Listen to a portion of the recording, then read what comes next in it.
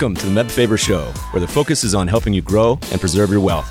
Join us as we discuss the craft of investing and uncover new and profitable ideas, all to help you grow wealthier and wiser. Better investing starts here. Meb Faber is the co-founder and chief investment officer at Cambria Investment Management. Due to industry regulations, he will not discuss any of Cambria's funds on this podcast. All opinions expressed by podcast participants are solely their own opinions and do not reflect the opinion of Cambria Investment Management or its affiliates.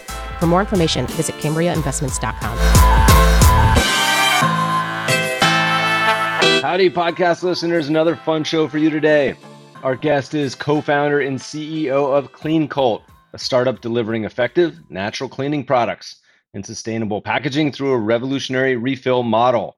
In today's episode, we're talking cleaning, sustainable cleaning products to be exact. We talk about Cleancult's origin story, zero waste packaging, and products that actually work. We discuss getting involved with Parallel 18, a Puerto Rican accelerator, and then tapping into the strong pharma, science, and R&D community that Puerto Rico has to offer. We dig into the journey of iterations on the product and packaging and the aha moment and decision to offer soap refills in milk cartons, the challenge that idea posted, and the custom machinery and tech that helped make that a reality. Listen in on this great tale of a classic entrepreneur's journey. P.S. If you go to cleancult.com/Meb, they'll even give you 25% off your first order. This episode is sponsored by our friends at YCharts. A typical day in the life of a financial advisor calls for back-to-back client meetings, juggling portfolio management, and the consistent desire to improve client relationships. YCharts report and proposal tools could be the missing piece to help you effectively handle these time-consuming tasks.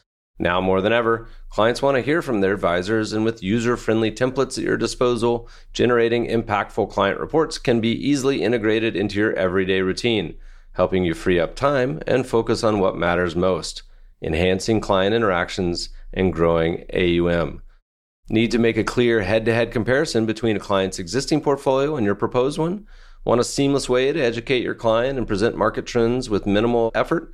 Join thousands of users who rely on YCharts to easily answer those questions and much more by leveraging personalized proposal reports to truly showcase your value add. Click the link in the show notes to learn what others are saying about YChart's comprehensive suite of reporting and proposal generation tools. Get 20% off your initial YCharts professional subscription when you start your free YCharts trial. Click the link in the show notes or tell them Meb sent you, for new customers only. Please enjoy this episode with Cleancult's Ryan Lupberger. Ryan, welcome to the show. Thanks for having me. So, coronavirus related, where are we talking to you from? Talking from Boulder, Colorado, where I was born and raised. I'm a fellow Colorado native. I grew up partially in Littleton and even did a summer in Boulder. I think I took one class. I lived with 3 girls. I took flying lessons and worked as a carpenter, and otherwise had probably the best summer of my life. I love it. Yeah, most people that come for a summer never leave, so impressive that you left. I think I was up on Pleasant Street, right on the hill. Yep, I used to play soccer there all the time. Small world. Went to many a Buffalo game. One of my brothers was a Buffs grad. My dad was a Buffs grad. My whole crew is in Colorado now. All right, so let's talk all things cleaning. You are the founder of Cleancult, of which I am an investor and customer. But let's take a step back. I want to hear the origin story. You studied at Babson, is that right? Yeah, so born and raised Boulder, always been a nature guy, always loved kind of the world. So eventually actually found my way and lived on the hill. Actually for a summer, I was 18, worked for a company called the Unreasonable Institute, and also had probably the best summer of my life. Lived with 22 entrepreneurs, literally next to Pleasant View Street. So fell in love with kind of this world of social entrepreneurship. What was it like to combine impact and also making a highly profitable business? So kind of fell in love with that space, ended up at Babson. People went there to take over family businesses, went there to build really game-changing consumer goods, really every facet of entrepreneurship, and continued to fall in love with it. Saw kind of every spectrum at Babson, again, from the biggest family businesses of the world all the way to some really talented finance folks, and kind of fell into cleaning. So sophomore year, and again, feel free to stop me whenever here, about sophomore year, looked at the back of my bottle of laundry detergent and didn't see any ingredients listed. So I was like, why is this the case? Did all this research and there's just a ton of issues. There's really no regulatory body currently in the US that actually regulates what goes in our household cleaning products. So you have the EPA, you have the FDA, and no rules related to any household product. So you could have oil, you could have carcinogenic chemicals, you could have literally anything. And there were in quite a bit of formulas on the market. And again, no regulation. So pretty dirty space. So it's like, okay, great. I'm finally doing my clothes in my dorm room kind of place there. Is like, I'm going to look for the natural cleaning products in the market and tried them. So I tried Method, 7th Generation, Myers, you name it. I tried it and I didn't think they worked that well. Didn't really understand their ingredients. And then the last thing, it's like, I didn't ever got why Better for the World brands had plastic. They claim that they were sustainable. They claim that they're plastic free and you just go down the list. But yet they used a massive amount of petroleum-based plastic packaging. So there's always this major disconnect in my mind. Fast forward about a year and it's like, look, I think we have a real alternative and a real option here is what if we could create natural cleaning products that really cleaned, that had ingredients that like I could trust and actually understand and that used zero waste packaging. So that was about 2015, 2016.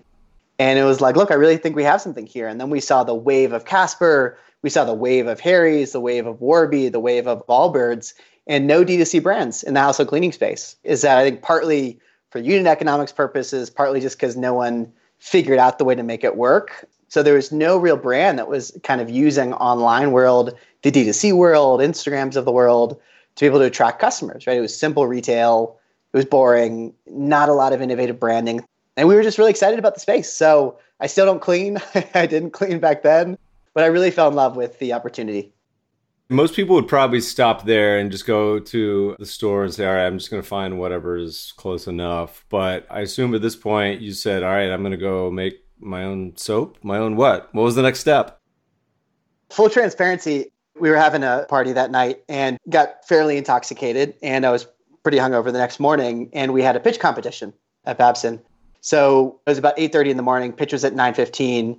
Had said, look, this is what we're doing. But there's nothing there. There's no structure. I was pretty delayed, to say the least, in making it work. And I was going to Dunkin' Donuts right around the corner to get some coffee. And I saw this box of Joe, if you've ever seen it. So it's this cardboard box that has like 40 servings in the plastic lining. And we found one that's like, this light bulb went off in my head. What if I use this, took off the branding as our prototype? This is a cardboard liquid container with natural ingredients and natural products. So I bought it. And I took off the branding right before we pitched that pitch competition and we won. We won, I think it was like 5-10 grand. Customers would come up after this pitch to say, can we test or smell your laundry detergent? And I would say no, because it was full of coffee at the time. It's new coffee flavor. Exactly. I think it was really lucky. That was the impetus. It was like, this isn't just in our head. There's something real and meaningful here. And it really resonated with the 50 or 60 people in the audience. So after that, we said, like, there's definitely a market here. Can we actually figure it out? It took us about 2.5 years, and it was a long, winding road to get to where we are right now. Our first take was laundry pods in a very small cardboard box. That was 2016. And we funded a Kickstarter, and it was great, but made no sense. It was like 20 pods in a box. It was plastic-free. We nailed the ingredients. We didn't nail the brand. On our first box, we actually had pretty terrible spelling errors. So we had the word Brightons, but spelled it BIRG. Half the startups nowadays are spelled with misspellings or weird formations of the name anyway. So that was probably not the worst of the ideas. How'd you even come up with the formulation? Were you doing this? Were you partnering with scientists? How did it begin? There's a long evolution. So the first take, we worked with a lab in California. And we said, look, we need natural ingredients. We need really effective products. How do we do this? And they said, look, we think the best first take is going to be a laundry pod. The format of that allows blending, which is a lot easier when you don't have money than like a big tank for liquid blending. It's much more complicated when you get into liquids. So we had our first laundry pod, and we spent about 6 months developing the formula. Some of it was my own research. Most of it was the lab. We engaged a couple basically PhD scientists that early on just to figure out what was the progress and what was literally the process. And we launched. So launched with the first product. It was pre-ordered on Kickstarter and it worked. It funded. We have about 300 subscribers at that point. This was 2016. But the sentiment is the pods dried up in the box. We promised a lot more than we could in the products to make because of the natural ingredients were about 3x more expensive than we committed to. So we lost all of that very early friends and family money on just literally fulfilling the products. And the model didn't make sense. The price point wasn't there. The real differentiator still wasn't there. We were still doing laundry pods that were slightly better branding, you could argue, but still nothing super relevant. And to some extent, we kind of paused. So I actually traveled around the world for about 6 months thereafter. I went to Russia, India, China, and it was still there. The opportunity was still there. And I was like, I really think we have something, but it was in stall. And actually, when I was in India, did this accelerator application for an accelerator called Parallel 18, which is an accelerator in Puerto Rico, of all places. Heard of it from friends, and they said, look, we really think you could go with this. Do you want to move to Puerto Rico? I was like, look, I don't know really what Puerto Rico is. I don't know the history. Don't have much context, but I love Latin America. I spent my gap year before school in Chile and just love the culture. And we applied. So 3 months later, I was back in the States, and we got a letter to say we were accepted. So basically packed our bags. And this is, at that point, I finally got one of my best friends in the world, Zachary Bajosian, who's the co-founder and CTO at Cleancult, to get on board. He saw enough traction and progress. He said, look, I can get behind this. And he is a phenomenal technology and brand builder. So he built the entire site, the brand, everything you see today. He's a brilliant guy, and again, still my closest friend in the world. And so we moved to Puerto Rico. So we started an accelerator. And this was very opportunistic at the moment. We saw Puerto Rico because of the grant funding, because of the support, very similar to like a Techstars of the world, but didn't think of it for much more than that. Really didn't have the intention to stay long after. And we fell in love. We fell in love with the island. We fell in love with the ecosystem. And not many people know that over 70% of the world's pharmaceuticals were actually based on the island. Then in the early 2000s, when Congress changed this tax loophole, they all had to move. So you still have a major pharmaceutical presence, but nothing like it was. So you had all these top tier universities, PhDs, scientists, R&D talent on this island with all this grant funding from the government and from the US government, so from both Puerto Rican and US, with really out many places to go. So again, we didn't know anything about this beforehand. We landed and just developed this really phenomenal network. So we hired our PhD chemical engineer, which is still the head of R&D at Cleancult. He's in Puerto Rico still. We received over about 300 grand in grant funding from the National Science Foundation and the Puerto Rico Science and Trust. And it was just like, look, I think we've stumbled on this really interesting and alternative place.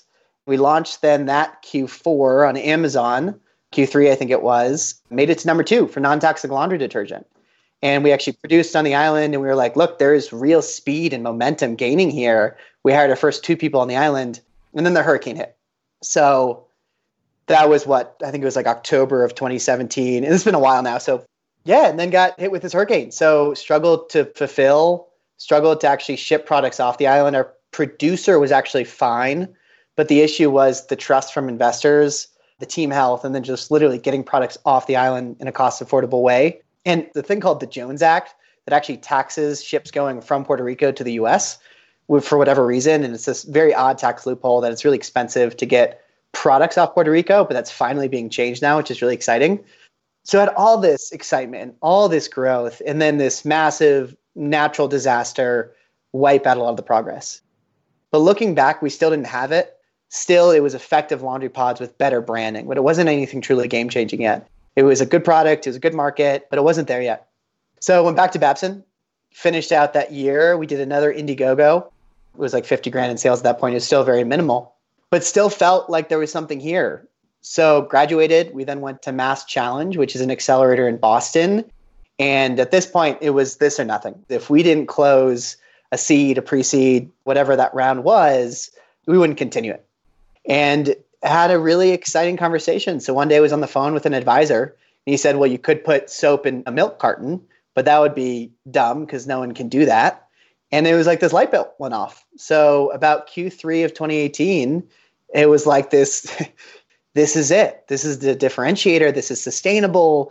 This is affordable. We need to be able to do this. Everything changed, everything. About 2 or 3 weeks after, we actually won Mass Challenge, got a fair amount of grant funding there. We closed a little bit of pre-seed funding. I think it was about 200 grand at that point.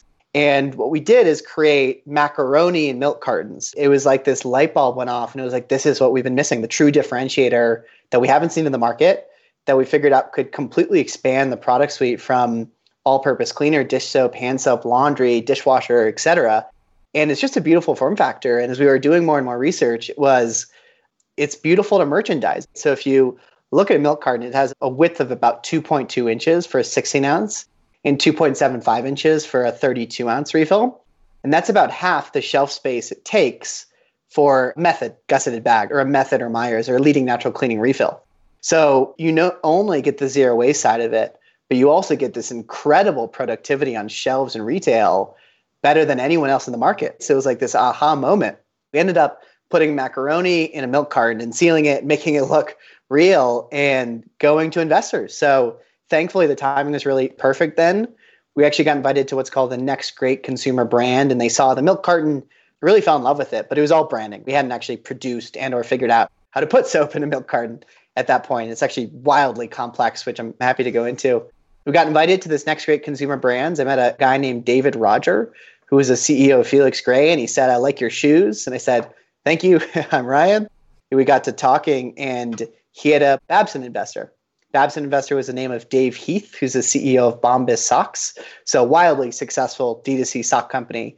And said, "Look, I think it would be great if you met Dave. He's a really good consumer. He's an investor here. He's a Babson guy. There's not too many of you out there. You should absolutely chat." And I was like, "Great, I'd love to." So kind of fast forward about 2 months, we still had started to figure out how to put soap in a milk carton. This is October of 2018. Met with him in Union Square area for lunch. And he said, "Look, this is it. I'm going to come in. I want to invest. And my 60 angels are very active because we've done very well as a brand. If this happens, then I think you're going to be able to close your round." Basically, he invested and it changed everything. So we closed the round about, I think 8 weeks after. I had over 100 meetings with hundreds of angels in New York City, and it went from angel to angel to angel to angel accordingly, and all with these little soap in milk cartons, but it was macaroni. Again, we hadn't yet figured out how to do it. And it was really interesting, just from like a thought process. And did you tell them it was macaroni in there? I would tell them and to say, "Look, we're finalizing our machinery, we're finalizing XYZ," which is true. But we didn't realize the level of challenge it is to put soap in a milk carton. It's one of the reasons no one else has ever done it. Yeah, let's hear it. Why is that so challenging? It doesn't seem like it'd be challenging at all. Yeah, so it turns out that in the US, we have a law that every time you have a non-food product, so soap, mouthwash, sunscreen, etc., every time that hits a food machine, that food machine can never again be used for food, period. You can't clean it, you can't replace it because of the toxins, because of the potential, microbacteria, whatever it is. You can't. So no contract manufacturer in the US would allow this, period. So I literally traveled for 4 months to trade shows, contract manufacturers. I did a US road tour. No one would do it. Not a single contract manufacturer would allow it. And then I went abroad, no one, period. It's one of the reasons no one else has ever done it is because you literally had to build your own machinery. So this was November, December, and at the same time we're fundraising, we closed it. We said, okay, we now have the resources to be able to buy, make, create a machine, but takes all this seed funding that we thought we could do in marketing, hiring, et cetera, and puts it to machinery. You're putting this bet for your angels on something that's still not sure if it's going to succeed. So we were actually pretty oblique and not very transparent at that point. And I think what we found is there's value in transparency up to a point, but also how do you control a narrative and to find that balance? Yeah, it was a challenging time because it was this whole tech challenge that we didn't know would ever happen. So finally figured out a machinery manufacturer that would help us create this machine. Ran into a host of other issues. So for example, and this is again widely known, if you use what's called a piston filler, which is the most standard carton filling technology, it foams soap because you shoot it really fast. How do we create a filler that doesn't foam our product? Because it doesn't happen with orange juice or with milk or with anything else that you hear in cartons. Fast forward 6 months, we had a machine. We launched our machinery in cartons March 1st of 2019 or February 1st, something. By the way, how did it not foam it? Is that a trade secret, or is it spray it in or just go really slow? Yeah, it's one of the proprietary things that we figured out. Good for you guys. That's going to end up being your number one IP is Cleancult. It's going to be irrelevant. You're going to have this new beer system that doesn't have any foam, and that's going to be a $10 billion idea. Yeah, well, it's so funny because we really think this is the value. Yes, it's cleaning products now. Yes, that's our main focus. We can go into personal care. We can go into shampoo, body care. You can just keep going down the trend. And we very much see a possibility of us being $100, $200 million in sales brand in the next 2, 3, 4 years. But then it's asked the question, do you start to expand in other product suites? We're the only company in the world right now that can put soap in a milk carton and has the technology to do this. So the question is, do we go all these new places? Do we go to shampoo? Do we go to sunscreen? Do we go to personal care? And also trying to figure out the balance there. Because if you have, I don't know, $300 million plus of sales, it's really challenging to partner then with a Unilever or with a Procter & Gamble or with a Henkel or SC Johnson because you're too big. And not to say that's our end goal, but it's definitely in the back of our minds is partnering with them for them to scale our distribution, our impact, our production, et cetera. That's really hard to do it that big. So it's a good problem to have at that point. And we're not there yet. But that's just in the back of our mind is that, to your point, you have this whole technology suite that the products are really just beginning. All right. So you figured out how to put soap in a carton. Then what? Yeah. So then figured out, okay, we have a full product suite, partially with our R&D team in Puerto Rico. We're about 5 people now.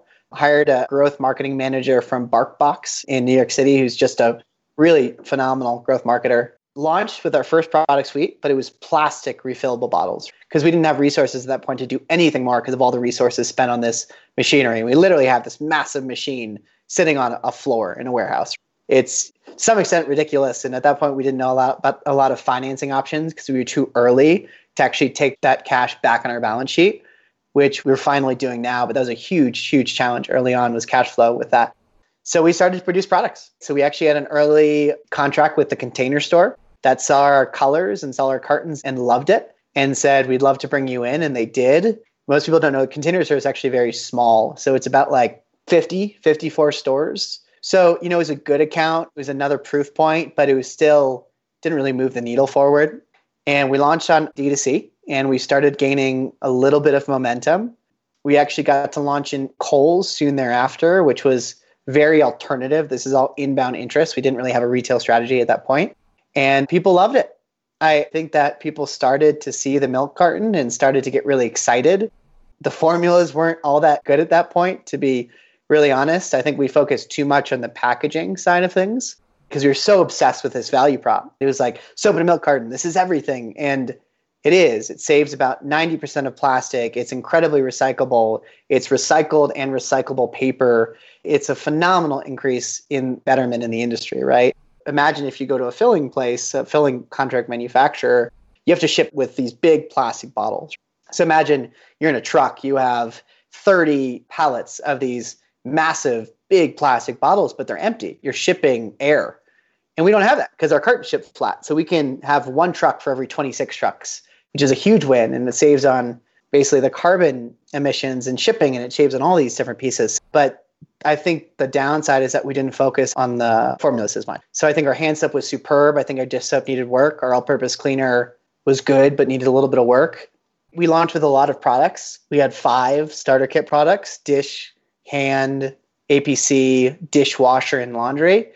And I think looking back, we could have also probably started with 1 if we just had an all-purpose cleaner with a refill that's just as powerful. And we could have grown the subscriber base little by little rather than launching with 5 and then tinkering for the past year and a half now. But look, we gained traction.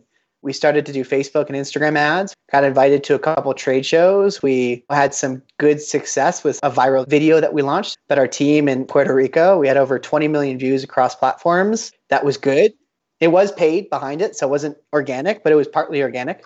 So we put about 10 grand to get the initial momentum and then continued on Facebook and Instagram to push paid spend behind it. But it was good. And it was at a time in the world that it still worked. And I don't know if that's the case anymore, just given all the noise. But look, we gained subscribers. We got closer and closer. And I think we continued to develop our brand. So we launched our rebrand Q2 or Q3 of last year in 2019 and looked really nice and got a little bit more subscribers and a little bit more traction. Hired a couple more people on our team. So took another person from BarkBox and we closed then our kind of bridge round of another 2 million led by Box Group, which is a really phenomenal team, an investor and mostly consumer, but a ton of software now, who did Warby and Harry's and one of the leading D2C brands in New York City and continued to grow. And I think at that point, our Angels was numbered about 70. And I think it's been a really win for us, but also a real negative. I think mostly it's been beneficial to have so many talented people on a cap table. And what it does is you get a ton of resources, you have a ton of ability to hire, you have a lot of ability to raise additional tranches of capital because you're not tied to one big investor. Downside is it's a lot of cats. You are talking to people a lot. You're making sure they feel comfortable. You're making sure they're informed. You're creating the structures. So it's a lot of time. But I think looking back, as that's been a huge, huge benefit for us. It's a really interesting path because overall, you have much more control of your business because you do not have a board control seat to the same extent. So look, I think it was good. It was the right path to take. Closed about, 4 million at that point and continued to grow. There was no silver bullet. We had massive, massive leaking problems in our cartons and finally are just fixing it now. And I think one of our biggest defensibility or defensible aspects of the company is on the startup level, you have to invest a massive amount in machinery because you literally have to build it from the ground up. And from a strategic perspective, it's so much leaking in these cartons because soap, what it's designed to do is attack the seams. It's meant to attack dirt and attack grime and do all these different things. So when you put it in a paper product, it's very challenging to get it right. So we had 30% leakage on our all-purpose cleaner in the beginning, and then 30 or 10 on the hand soap. And half of our shipments were leaking to customers. Took a long time to fix. And big strategics just can't have those issues because it would destroy their supply chain. And to some extent, it destroyed ours, but it mattered less because we're small. We had, 10,000 subs at that point. So 2019 had a good year. It's a classic entrepreneur story because it's 3 steps forward, 5 back, 1 forward, 4 back, 10 forward. And it illustrates the agony and ecstasy of building a business. You talked about a couple things. You mentioned early days, the product wasn't where you'd want it to be or where it is now. What was the main things that made that change? Was it R&D? Did you just have to tinker and iterate? Was it mainly the ability to clean? Was it the smell? Was it the aesthetics? What was the main things on the product that improved so much? Yes, we're literally still doing it today. So it's been very much endurance and optimization. I did not come up with that. It's a well-known talk. It's called the messy middle. It's one of my favorite videos out there on the market. It's messy. We've gone through 7 product iterations. We came up with our first product and it was bad, but it got us out there. Our second product was better, but still had some issues. Our third, with the full suite of plastic cleaners and the refills, was better and had a defensibility in the market, but they leaked.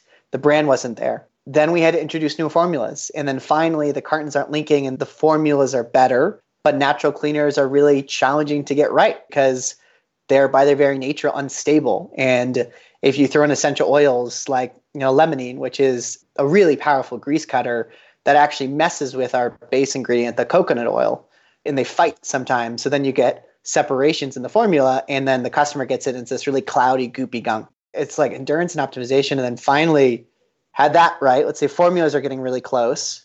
We have a great looking cartons, but we still have plastic bottles. So September of 2019, we had this huge customer. Now, outrage isn't the right word, but they were frustrated. Yes, you're taking out plastic, but then why are you starting with plastic bottles? That just doesn't make sense. So spent a lot of resources. And now we have, in our opinion, the most attractive last bottle of soap you'll ever need. So we have truly gorgeous permanent glass bottles and hand soap, dish, all-purpose cleaner, laundry, and dishwasher. That was super difficult because we had to create custom molds and MOQs on custom glass. So we have really beautiful silicone and glass. It's basically shatterproof. It's very shatter resistant, a similar material that you have in your windshield in a car. So when you break it, it doesn't actually break. That took another huge tranche of capital to get right.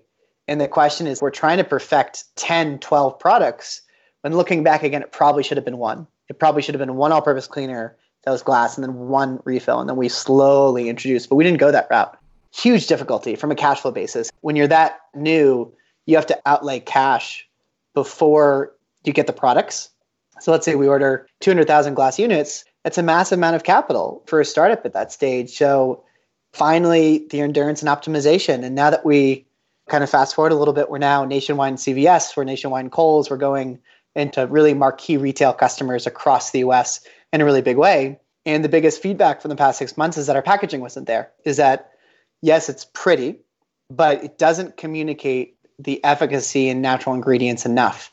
So we're now relaunching our packaging, and that's coming out in June, July, August. And we're launching a great new liquid laundry detergent that, in our opinion, is the most effective in the market and is just terrific in the natural market. We never really will or have the ability to compete with the leading petroleum-based alternatives. They're so effective, even if they're not great for the world. So we're finally getting there. It's just been, again, time and time again, every single part of this had to be right. And it had to be right because customers aren't willing to sacrifice in cleaning products. Now, you need your shirt to smell right. You need your grease to get out. You need your dishes to be clean. You need your hand to be moisturized. So it's just been a long time. I'm probably more excited now than I ever have been because it feels like everything is finally coming together and we've created a really beautiful innovation stack. So if there were ever another brand out there, they would have to do the glass. They would have to do the refills. They'd have to do the machinery. They'd have to do X, Y, Z. And that's very difficult to do. So given our IP portfolio, we really think we've created something lasting, but it's been a long ride, not been easy. If you look at kind of your ideal customer and you put kind of three main categories of, there's the, does it work at doing its job? So cleaning. And I feel like for this category, like you mentioned, it doesn't have to be the best. It just has to be good. It has to do the job. Second would be the natural component. Is it healthy for the consumer as well as the environment? Lastly, being the sustainable part.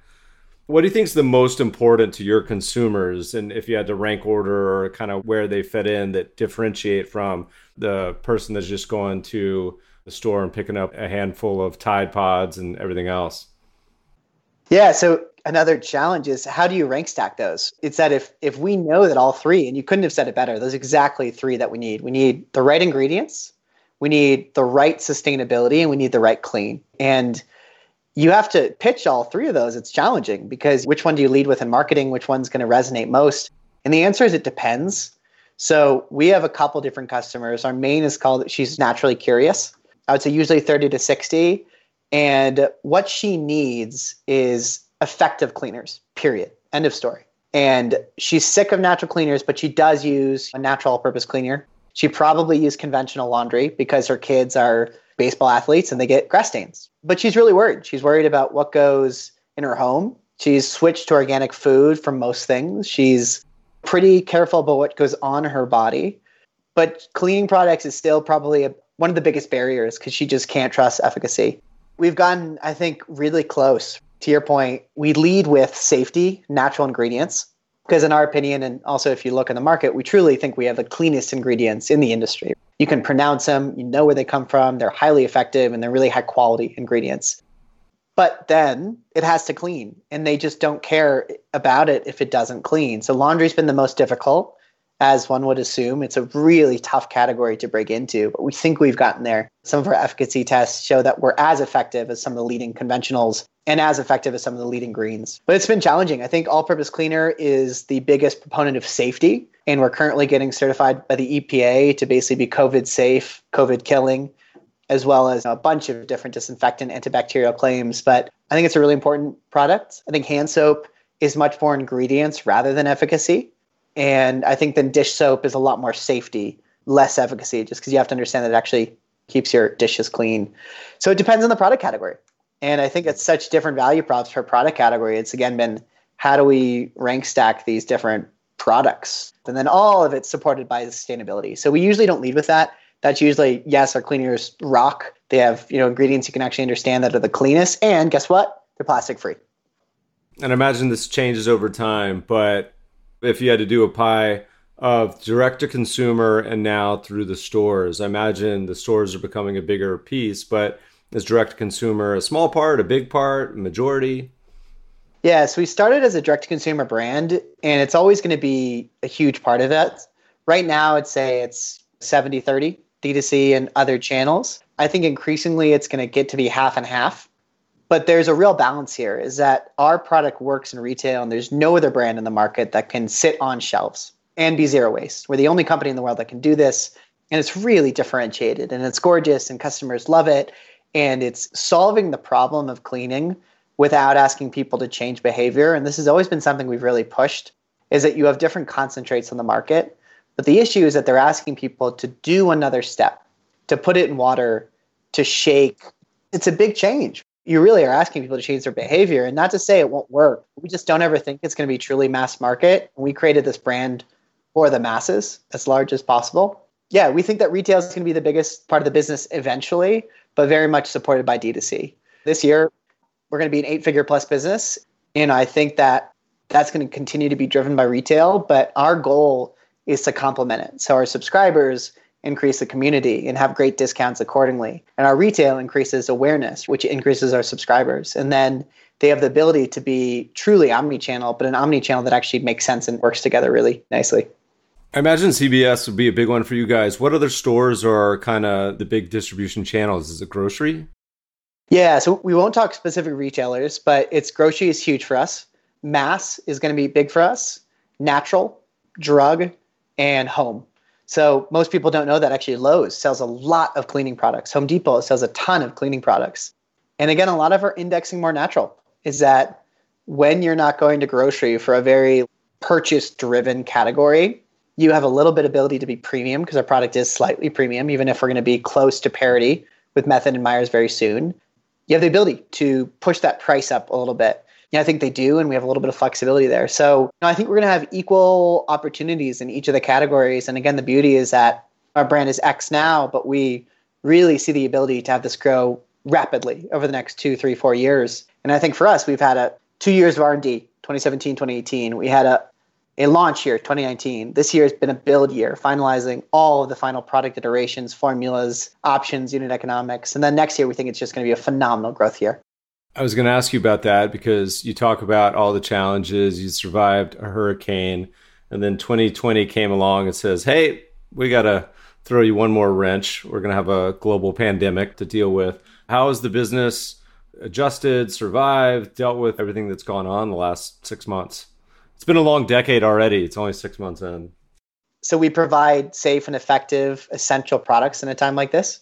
So business has thrived. We've seen sales usually 2 or 3x, depending on the platform. We've seen retailers push up their reviews and resets much earlier because they need to fill their shelves, which are stocked out. We have an almost entirely domestic supply chain. So I've seen almost no supply restrictions or delays. And we've donated close to about 50,000 bar soaps to shelters in New York City to support that. We're very blessed to be in a solid operational perspective, in a solid market. Cleaning is one of the top 10 growth categories in COVID, and we don't think that's temporary. We think it's permanent.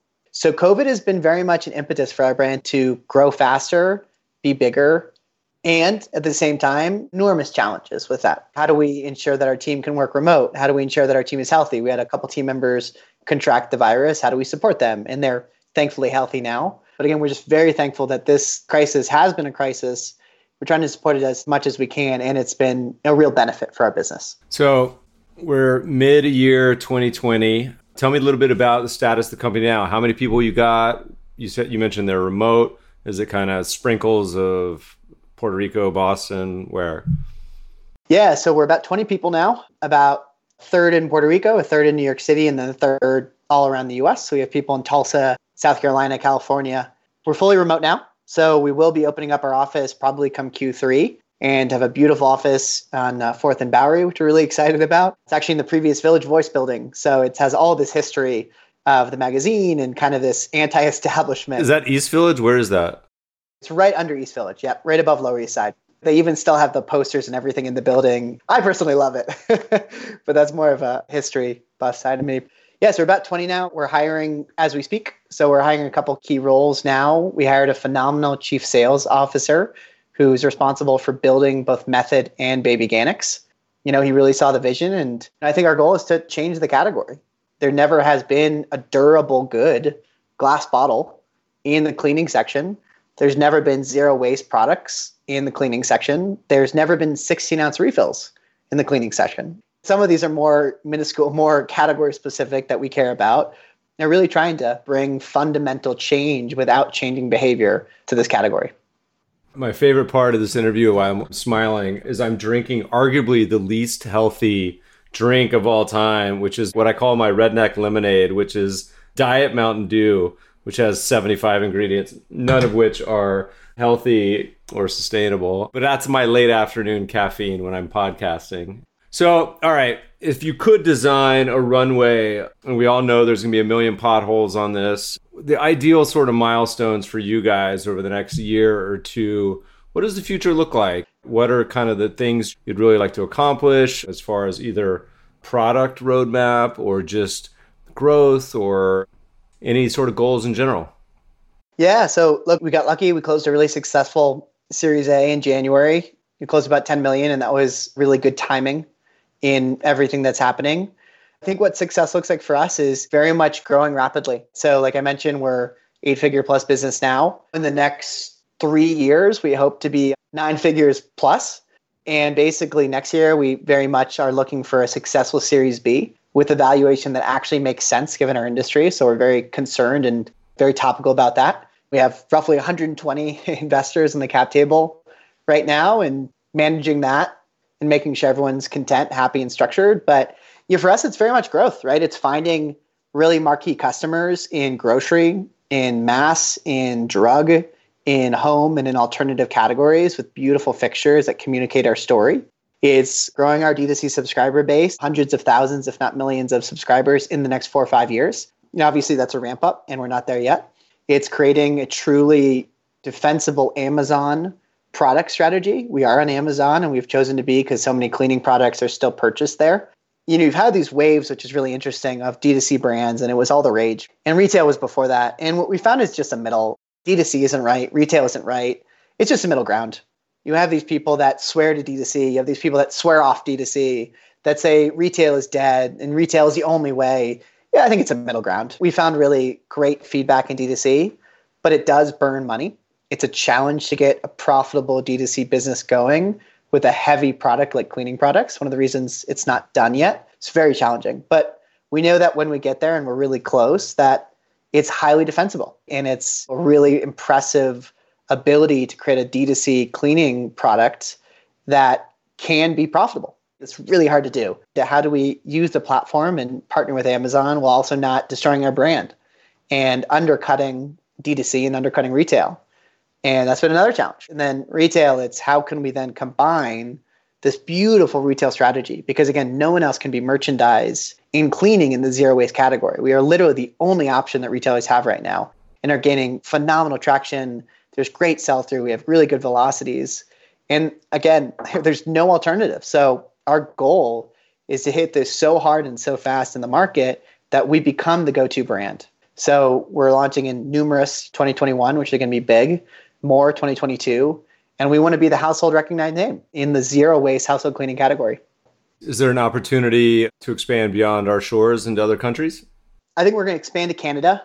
We don't necessarily see a play unless it's through a very robust broker network to overseas.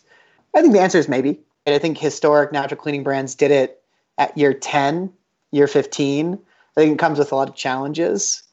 So we'll see. Is there a similar culture of demand and interest around the world, or is it vary by region? I think that Europe is way more sustainable and actually have much more progress in rules, regulations in this space than we do. Simply because they don't shower as much. Yeah, exactly. I can say that because I shower like every 3 days now in quarantine. I'm just kidding. Okay, keep going. Yeah, half kidding. Me we too. have at least 2 countries in the top 5 countries that listen to this show that are in Europe. So I'm joking, my friends. Yeah. Well, you Europeans are much more sustainable than us Americans anyway. So we'll compliment them in combination with the with the digs. But look, Europe is great. I think it's going to be a really interesting market. Their distribution process is much more complicated than ours is. A lot more regulations to get into it. Canadian customers are also much more sustainable on average than US are. Literally from data, they buy much more sustainable products than we do. So it's a great market, but D2C is very challenging to do in Canada because of the shipping networks. Mexico and Latin America, I think they could get there. I don't think we're there yet. I do think the demand is there for sustainability, but price point is obviously a factor. But not to say that there couldn't be great alternatives in their grocery chains. And D2C, again, I don't think it exists. I think it would be retail. And then Asia, I do think it's time for Asia to go green. And there's really no leading brands in Asia from a natural cleaning perspective. But is this the brand to do it? I don't know. That really would have to get widespread recognition around the world to make that leap from a US brand startup to be an international brand. So, I don't know. With the right broker, with the right network, with the right groceries, I think it could work. One of the downsides of cartons is they have a pretty short shelf life because they're paper-based. So you theoretically would probably have to set up manufacturing overseas, which is another challenge, get more machinery or just get a very efficient freight overseas network. So I don't know. This is neither here nor there. I don't know. Maybe one day. What's been the most memorable part of this journey the past number of years? Anything come to mind? I've had a blast. It's been a real joy and honor and privilege to do this. I work with some of the most talented people I've ever met. And on a daily basis, it's a joy. I'd have to say that the most fun I've had was probably Puerto Rico.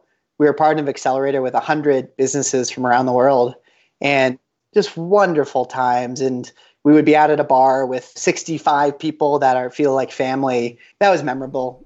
Give me some favorites from Puerto Rico. I've definitely considered, I love visiting, and if there's very favorable business structure there now and trying to go for another visit. We have some friends down there. What are some of your favorite highlights from your time there?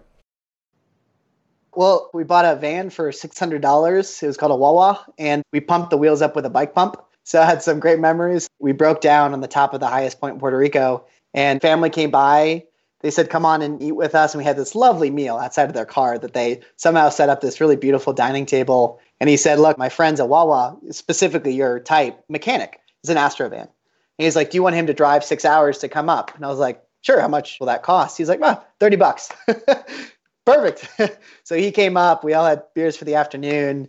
He fixed the Wawa and half of the parts. And I'm not exaggerating. There were 4 major parts that were left on the parking spot. And he said, you don't need them. Don't worry about it. And it drove great. That was a lovely memory. Really interesting place too, right? You have the social aspect, the fun in Puerto Rico, but there's just a real talent and joy and commitment. They have a very storied past of revolution, resistance, and I think arguably the wrong legal structure. And depending, again, there's very complex there, and I don't want to get political. But there's just a real joy for the island, and there's a commitment, is that like I am Puerto Rican. So there's a real identity there that's really nice to be a part of. Yeah, I mean, we could go. Rincon's a beautiful surfing spot. Have some nice surfing days. I've been many, many years ago. I've stayed at I guess there's a hostel there a while back. We always ask investors who join us on this podcast, so we'll ask this. I don't know if you're going to have an answer or not because you're pretty young, but what's been your most memorable investment? And you're not allowed to say your company or a domestic partner. Anything else is fair game. Anything come to mind? For us, this is just strategically, when recessions happen like this, we look for like what are the items that are going to go down in value that are going to bump up. And we found sailboats mostly. So we bought a really beautiful sailboat about 6 months ago for nothing, right when the crash happened. What kind? It's a Valiant. So it's a Spirit Valiant, 37 feet. That was probably my favorite, investment. I'm going on a sailing course next week. And Delta. I've gone pretty long and pretty big into Delta. I think it's a phenomenal airline, and I think that the values are underappreciated. So I went pretty big into Delta. I love the airline. It's my favorite flyer. I love their lounges. As a former boat owner, there's no better purchase in my entire life than the boat I used to own. But dear God, you talk to everyone. It is the world's biggest money pit I could ever even imagine. But when I lived in Lake Tahoe, we had a boat with some friends. It was so much fun. Well, cool. Look, Ryan, it's been so much fun. Where do people find out more information and they want to learn more about what you guys are doing, buy a bunch of products? Where do they go? Yeah, so go to cleancult.com. That's CLEANCULT. They can find us there. You can also go on Amazon or any CVS store around the country. Yeah, for all the interested investors, we're closing up our Series A overextension as we speak. We have a little bit more room and then are looking for value-added people come Q2 of next year for the Series B. You can always reach out through hello@cleancult.com or my name, Ryan, RYAN at cleancult.com. And we also twisted Ryan's arm and said for new customers, cleancult.com/MEB. Nice big fat discount, right? 20%, 25%? 25%, yeah. All right. Well, readers, check it out. cleancult.com/MEB to sign up. Send us feedback. We'll pass it along to Ryan and let him know what you think. Ryan, thanks so much for joining us today. Thank you so much for having me. Yeah, I appreciate it. Podcast listeners will post show notes to today's conversation at mebfaber.com/podcast. If you love the show, if you hate it, shoot us feedback at themebfabershow.com. We love to read the reviews. Please review us on iTunes and subscribe to the show anywhere good podcasts are found. My current favorite is Breaker. Thanks for listening, friends, and good investing.